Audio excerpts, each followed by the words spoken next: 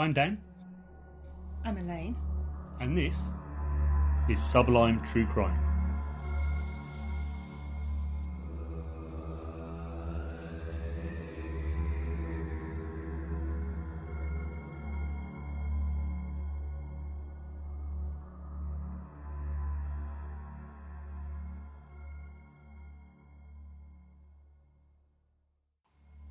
I've chosen today's case simply because it's one that I remember really well, and it's one that adds weight to the argument that innocent until proven guilty is a hollow sentence when you have trial by media. On the 30th of December 2010, shortly after 7 a.m, police arrested Christopher Jeffries, a retired English teacher and the landlord and neighbour of Joanna Yates, a 25-year-old landscape architect who disappeared on the 17th of December. Joanna's body had been found at the edge of a quarry near a golf course, 3 miles from home, just over a week later on Christmas Day. She had been strangled. And this is where you'd expect the case to focus fully on the disappearance and murder of a young woman in the prime of her life. And boy, did the UK press take the opportunity to have their say. And in case you hadn't guessed it, spoiler alert, Christopher Jeffries was innocent. Before we move on to the shocking behaviour of the newspapers in the UK, let's discuss the crime that led to it all. The murder of Joanna Yates. Joanna Claire Yates was born on the 19th of April 1985 to David and Teresa Yates in Hampshire. Privately educated at Embley Park near Romsey, Joanna studied for her A-levels at Peter Symonds College before graduating with a degree in landscape architecture from Writtle College in Chelmsford, Essex. She then went on to achieve a postgraduate diploma in landscape architecture from the University of Gloucestershire. And in case you're wondering what landscape architecture is, it's the design of outdoor areas, landmarks and structures to achieve environmental, social, behavioural or aesthetic outcomes. Thank you, Google. Google's excellent for things like that. Really is, isn't it? I was like that, what the hell is that? In December 2008, Yates met 25-year-old architect Greg Reardon at the firm Highland Edgar Driver in Winchester. They moved in together in 2009 before settling in Bristol when the company moved 90 miles to a new office there. Joanna soon changed jobs to work at the Building Design Partnership, also in Bristol, and the couple moved into Flat 1, 44 Canning Road, a flat in the city's Clifton suburb, in October 2010.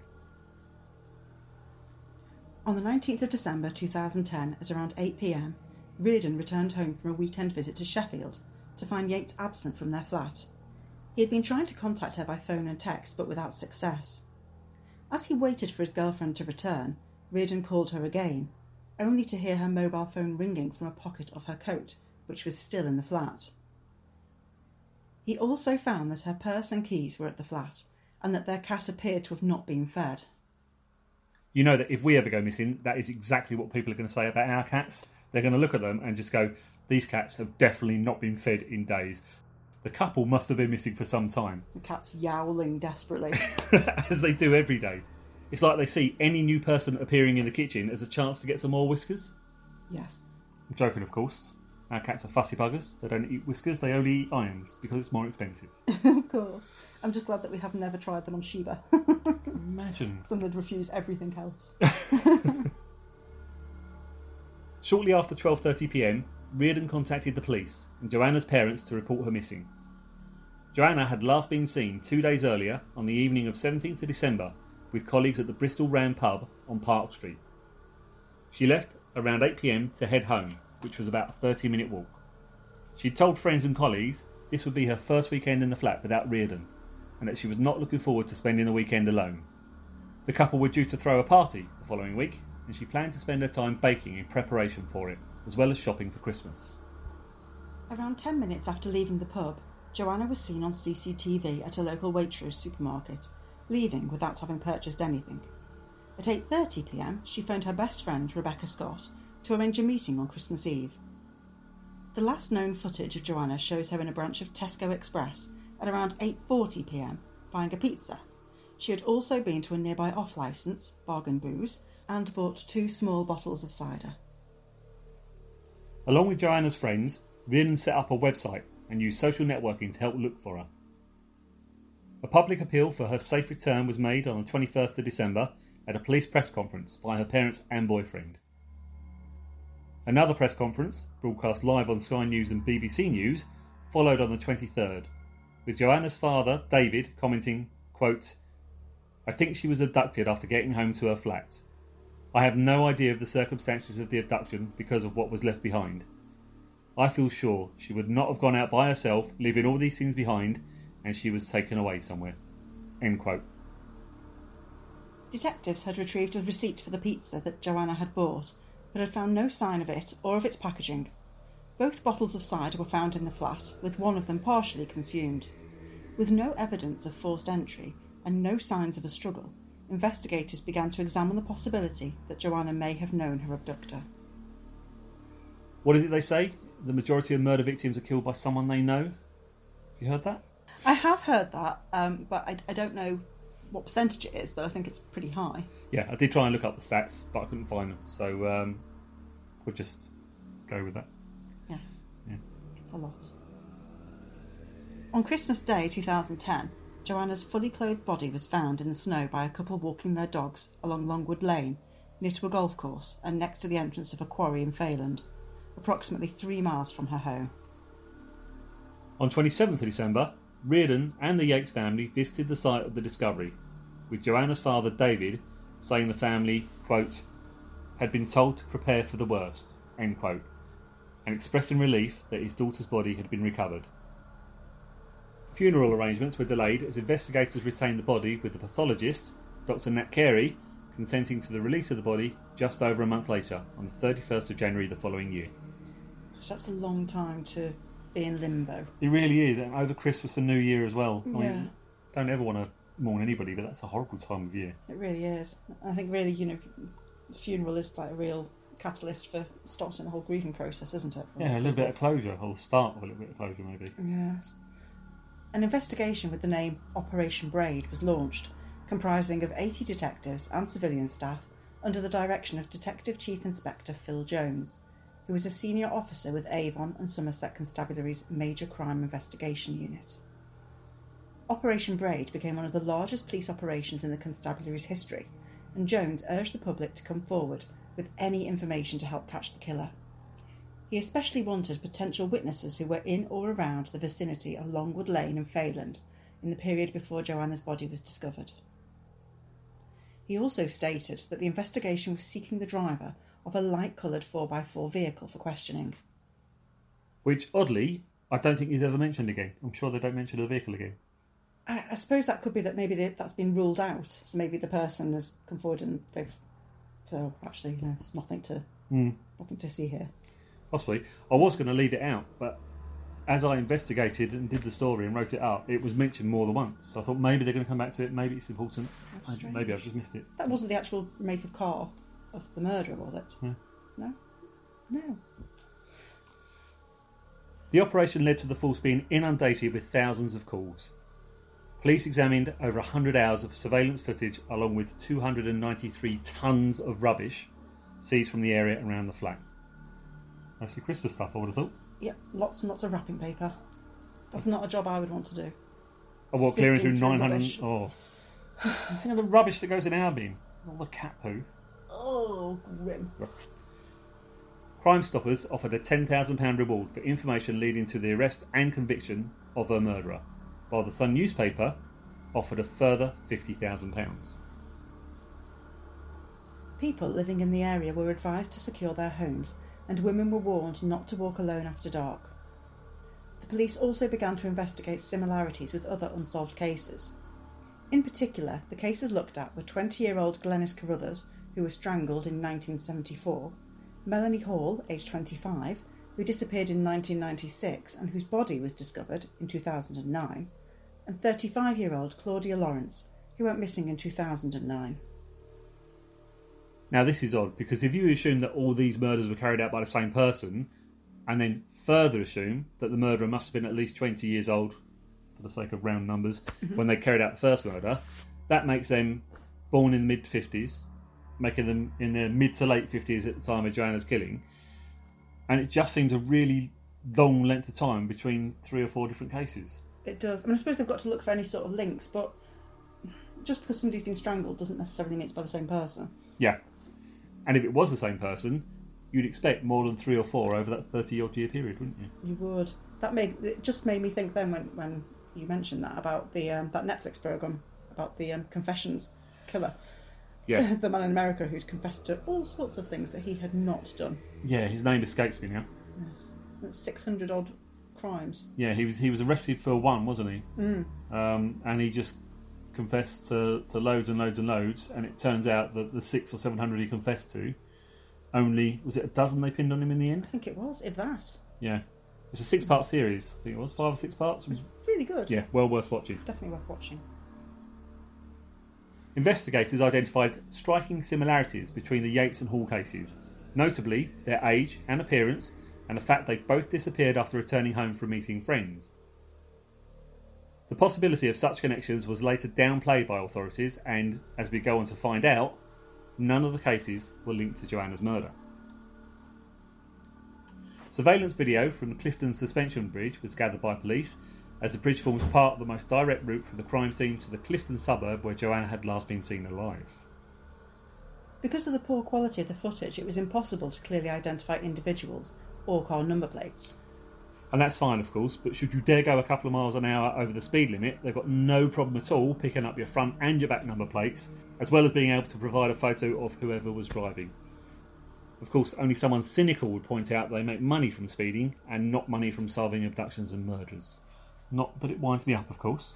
Of course not. But no, I do agree. I remember from back in the noughties, which I hate saying, but back in the early 2000s, that we got a speeding ticket through the post, me and my then ex-husband. Your then ex-husband? My now ex-husband.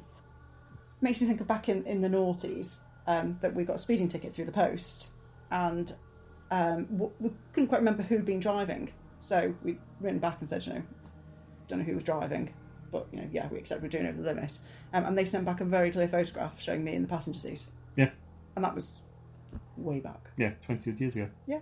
Yeah, it's ridiculous. It's like when they have CCTV in banks and they have robberies and they go, can you identify this person? And it's like, well, no, because it's one photo every 10 seconds.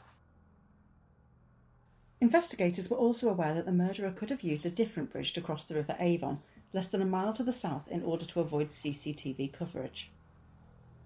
The post-mortem examination began on 26th of December 2010. Their results were delayed due to the frozen condition of the body. It was initially thought by police that Joanna may have frozen to death because her body showed no visible signs of injury. However, 2 days later, it was announced the case had become a murder inquiry, as the autopsy had shown that Joanna had died as a result of strangulation. The post-mortem indicated that she had died, quote, several days before being discovered, end quote, and confirmed that she had not eaten the pizza that she'd purchased. Do we ever find out what happened to the pizza? No. And it's weird because I always remember that being like a real key element of... So she bought a pizza, they've got the receipt of the pizza, there was no evidence of the pizza at the flat. Yeah. She didn't eat the pizza. Yeah, and there's no evidence of the rubbish. Where did the pizza go? I only assume the murderer took it.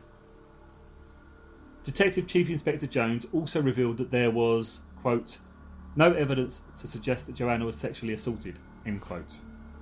As part of standard procedures, police had searched Reardon's laptop computer and mobile phone, and as a result, Joanna's boyfriend was ruled out as a suspect and treated as a witness. At 9 p.m. on the night of Joanna's disappearance, a young woman who was attending a party at a neighbouring house on the same street heard 2 loud screams coming from the direction of Yates's flat. Another neighbour, who lived behind the flat, said that he heard a woman's voice scream, "Help me," although he could not recall exactly when the incident had occurred. I think this is a real shame because obviously there's at least 2 people there that have heard something. But it makes you think, if you hear someone scream, what do? Do you go and search for the source of the scream, or...? No. It's like when a burglar alarm's going off, you just go, bloody alarm. Yeah, might have a little look over and see. I'd probably check outside. Yeah. See if I can see anything obvious. I think the worrying thing is, though, is you hear about these scams that people perpetuate, where they have a woman in the street screaming and crying for help, and then you go out and get mugged by some blokes who are hiding around the corner. That it makes everyone really insular. Yeah. Those type of scare stories. Such a shame. It is. I was always told when I was younger that if you ever wanted to get someone's attention and you were in trouble, so if you was in a fire, as the example they gave us, you shout, rape because people tend to come to help you. Really, we were always taught, as women, to shout fire because people are more likely to come for people really? shouting fire. Maybe I always thought that and I just got it wrong for these years. Quite possibly. The front door to Yates's flat was removed by officers in order to check for clothing fibres and DNA evidence, and to examine the possibility as to whether the perpetrator had entered the flat before Yates's return home.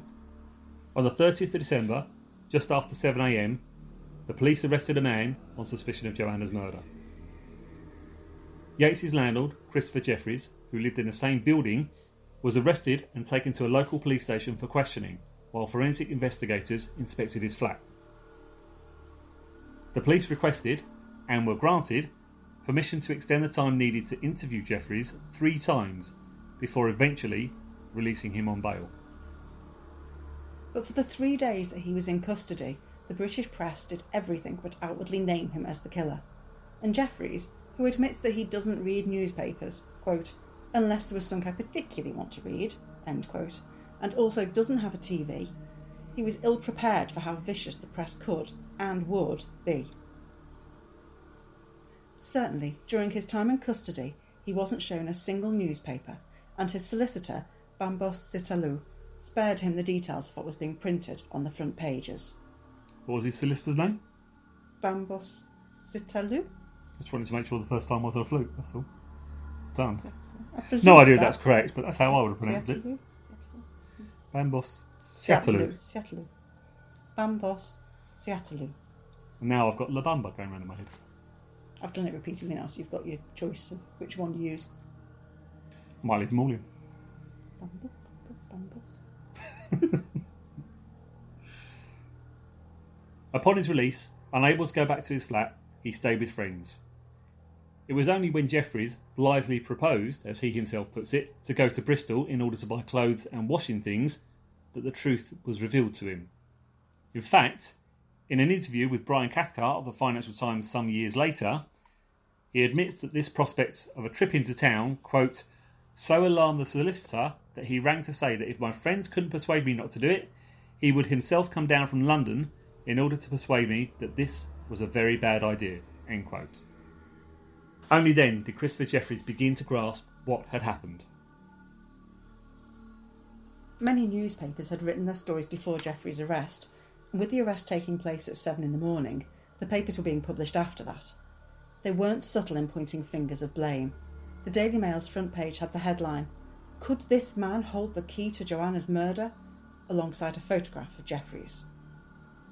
The following day, the Sun led with a small photograph of Joanna Yates next to a photo which showed Jeffries 30 years previously, smiling and with very blue hair.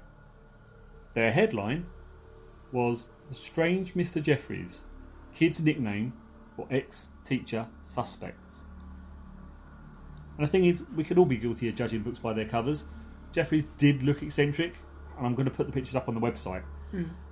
He had bushy hair that, as the papers mentioned, had once been dyed blue. He was a self-confessed loner. You only need to look at someone like Ted Bundy to see it played out the other way. People couldn't wait to make excuses for Bundy because he was tall and handsome. And people, and by people I mean the press, couldn't wait to hang the unusual looking Jeffries out to dry. Yeah, it is all about how you look. I think that was quite shocking with the whole Bundy case, as to, these women flinging themselves at him because he must be innocent because he was so handsome or so charismatic. And the opposite was definitely true of Jeffries in this, that he looks a bit odd, therefore, why wouldn't he be a murderer? Must be guilty, yeah. Of course, the papers didn't stop at the front page. Page 4 of The Sun broke it down further. Weird. Strange talk, strange walk. Posh. Loved culture, poetry. Lewd. Made sexual remarks. Creepy. Loner with blue rinse hair. I especially love how The Sun deemed loving culture and poetry as the trait of a murderer. He likes words what rhyme, and sometimes they don't rhyme. A murderer. Obviously a murderer. He goes to museums. Dare he be cultured. It continued. Joanna Yates' murder suspect, Chris Jeffries, was last night branded a creepy oddball by ex-pupils, a teaching colleague and neighbours. Not only that, but it went on to reveal Jeffries' ferocious temper and penchant for throwing things in the classroom, and how he had invited pupils to his home and habitually made sexual remarks. He was also an unkempt and dirty loner who was said to be domineering and generally believed to be a homosexual. And again, being gay has nothing to do with the story, or the crime, or anything in between. But the good old son loves to be salacious. Yes. And if you're wondering who those quotes were attributed to, you've guessed it, they were from unnamed sources. An easy way to say what you want about who you want without too many reprisals. I would normally go on to say that this is a deplorable practice, but seeing as an unnamed source told me that certain Sun journalists are massive arseholes with the ethics of the devil, I won't. Fair enough. Richard Bland, a former colleague, was quoted using the word loner and making a reference to the blue-tinged hair. He also commented on Christopher Jefferies being a dedicated and successful teacher, though that was not given any prominence. What a surprise. What a surprise. The Daily Mirror had a similar take. Joe suspect is peeping Tom. Alongside that, the lines, arrest landlord spied on flat couple, friend in jail for paedophile crimes, and cops now probe 36-year-old murder. And where do you even start with this one? Spied on flat couple. It makes it sound like two cardboard cutouts were being spied on. It's ridiculous grammar, ridiculous journalism. As for having friends in jail, regardless of what they've done, it shouldn't necessarily tar you with the same brush. And yes, there are exceptions to that rule. So take a look at Epstein, for example, and some of his friends. But I know that if I had a friend in jail for paedophile crimes, then A, they would definitely be an ex-friend, and B, it doesn't set me out as any kind of a wrong. So frustrating. And their summary of the suspect. An arrogant, rude and snobby, nutty professor with a bizarre past. Someone with a ferocious temper who peered through the window of his tenants, and of course speculation about his sexuality. Quote, his eccentric manner and long-term bachelor status sparked unfounded school gossip that he was gay. Yes, because obviously if you're single... Yep, God forbid.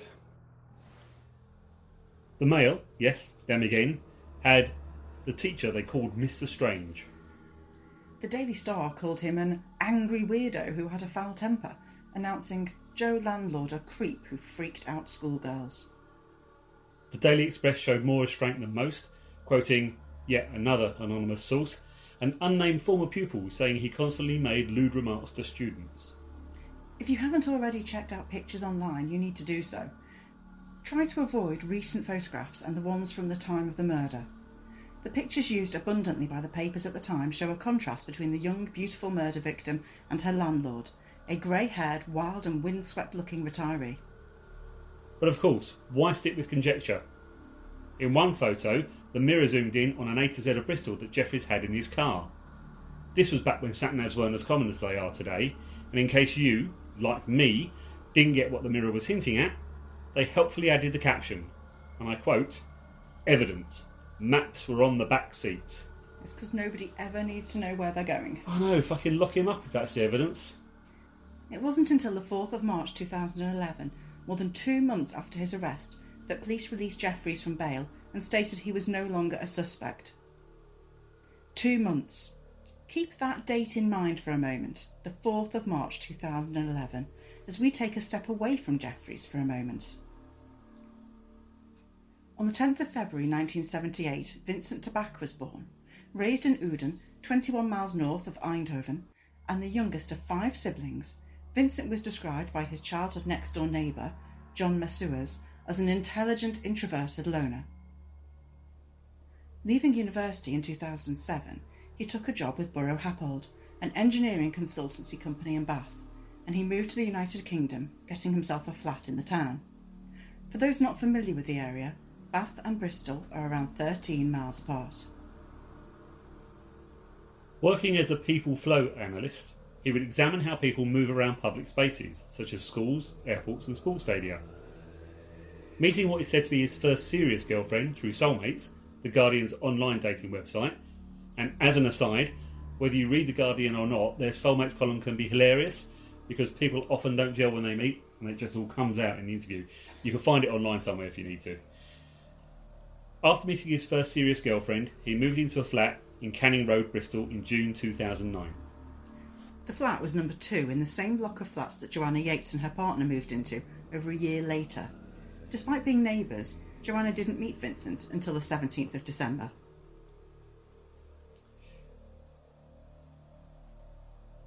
In January 2011, the BBC television programme Crime Watch filmed a reconstruction of the case with plans to broadcast it on the 26th of January edition of the show.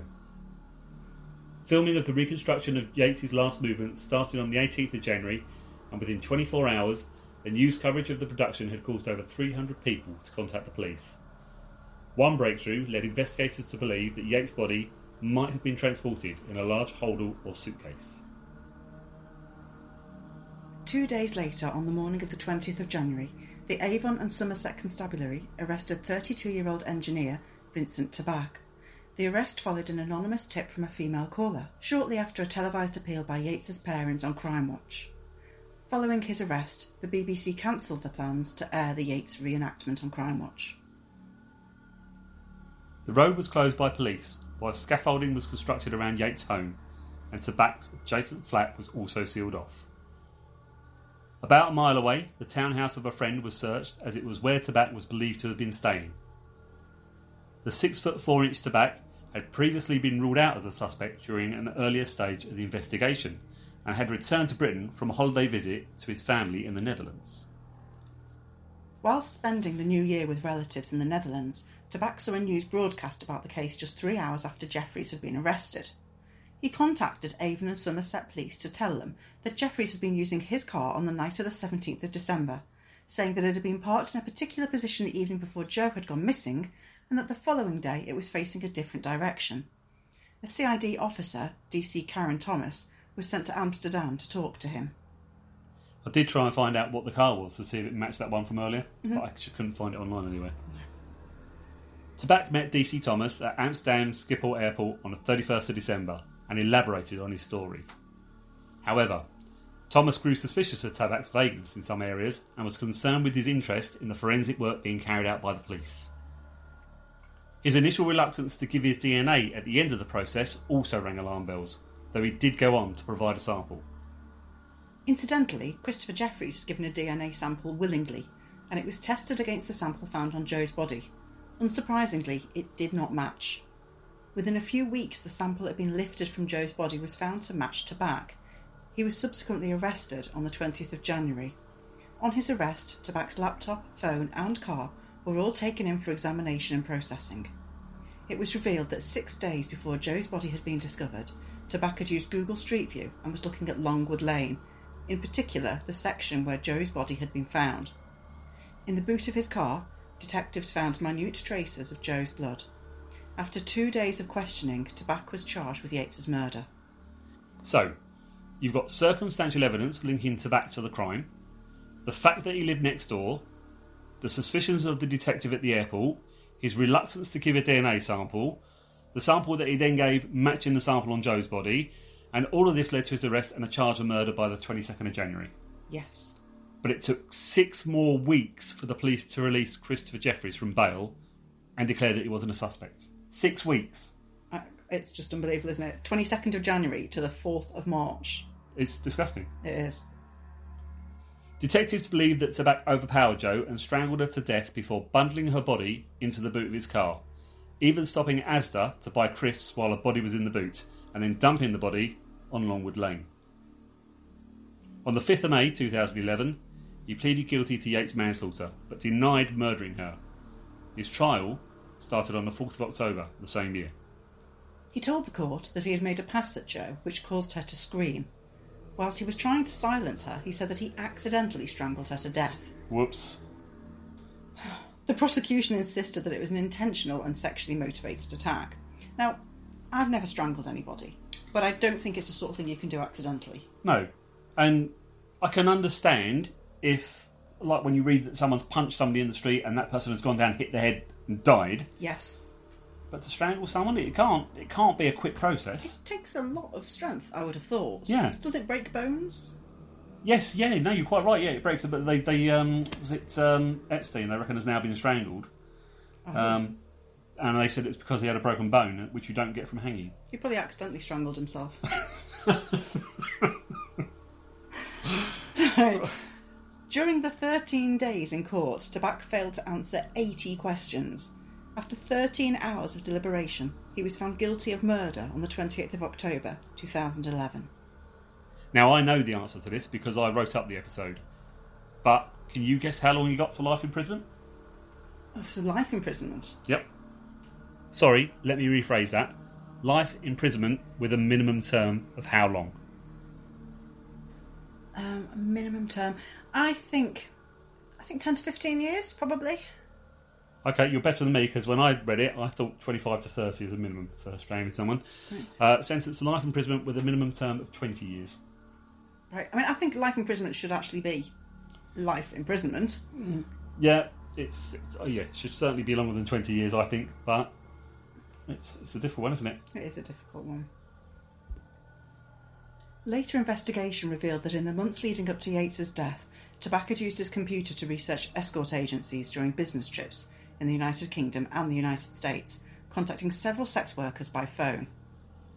He also viewed violent internet pornography, depicting women being controlled by men, showing images of them being bound and gagged, held by the neck and choked, and including images of a woman who bore a striking resemblance to Yates.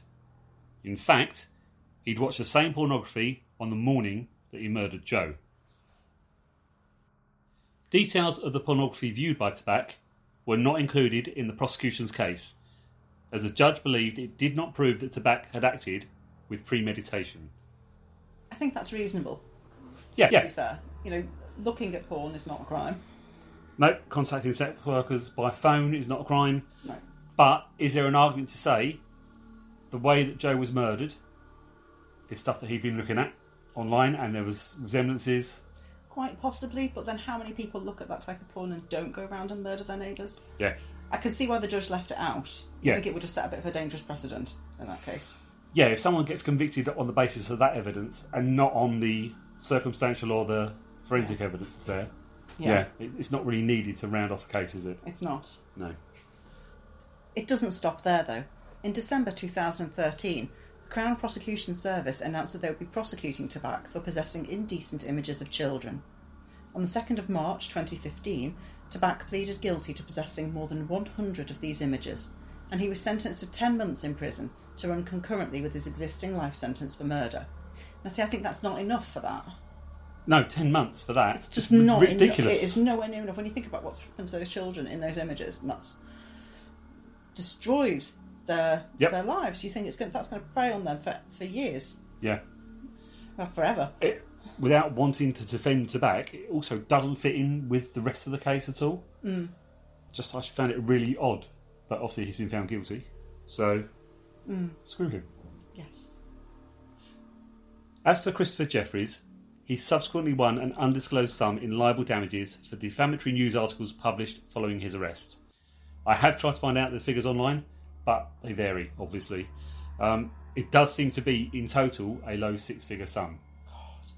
It's a big amount of money, but it's a low amount of money for the sheer hell he must have gone through. Well, yeah, they've just destroyed his reputation, haven't they? Because no matter what happens now, if someone hears his name, who's familiar with the case, they will instantly think, oh, was he that bloke who murdered that woman? Oh, no, he didn't, but... Yeah, and even though we're doing a podcast, and I think it's fair to say we've come down fairly heavily on his side, we're still talking about him, and we're still linking his name to the case, because that's how he's going to be known. It is. Yes. He did also receive an apology from Avon and Somerset Police, well, that's all right then, for any distress calls to him during the investigation. To be fair to Avon and Somerset Police, they've got to obviously investigate. I can't see why it took them so long to clear him once they'd arrested Tabak. That is a definite failing. But to actually, initially they thought that they had a case. Yeah, nothing wrong with that. The biggest injustice is the fact that the papers pretty much named him as a killer.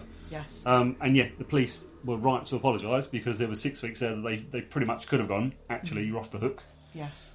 Because they had nothing linking into it. Absolutely. Now considered a privacy crusader, Jeffries has had his story made into a TV drama called The Lost Honour of Christopher Jeffries, which is available on Amazon Prime. And that is the case of the murder of Joanna Yates. What are your thoughts? Do you remember the case being in the news and the arrest of Christopher Jeffries? What about the sentencing? A minimum of 20 years for the murder and then a further 10 months for having indecent images of children. Does that seem appropriate to you? Let us know by emailing us. You can reach me Dan at sublimetruecrime.com. And me, Elaine at sublimetruecrime.com. Or come and join us on our Facebook group. Don't forget, if you like the podcast, please click subscribe. We'd also love it if you could rate us on your favourite podcast provider, as this will motivate us to make more episodes. In the meantime, I've been Dan. I've been Elaine. Please join us again next week for another Sublime True Crime.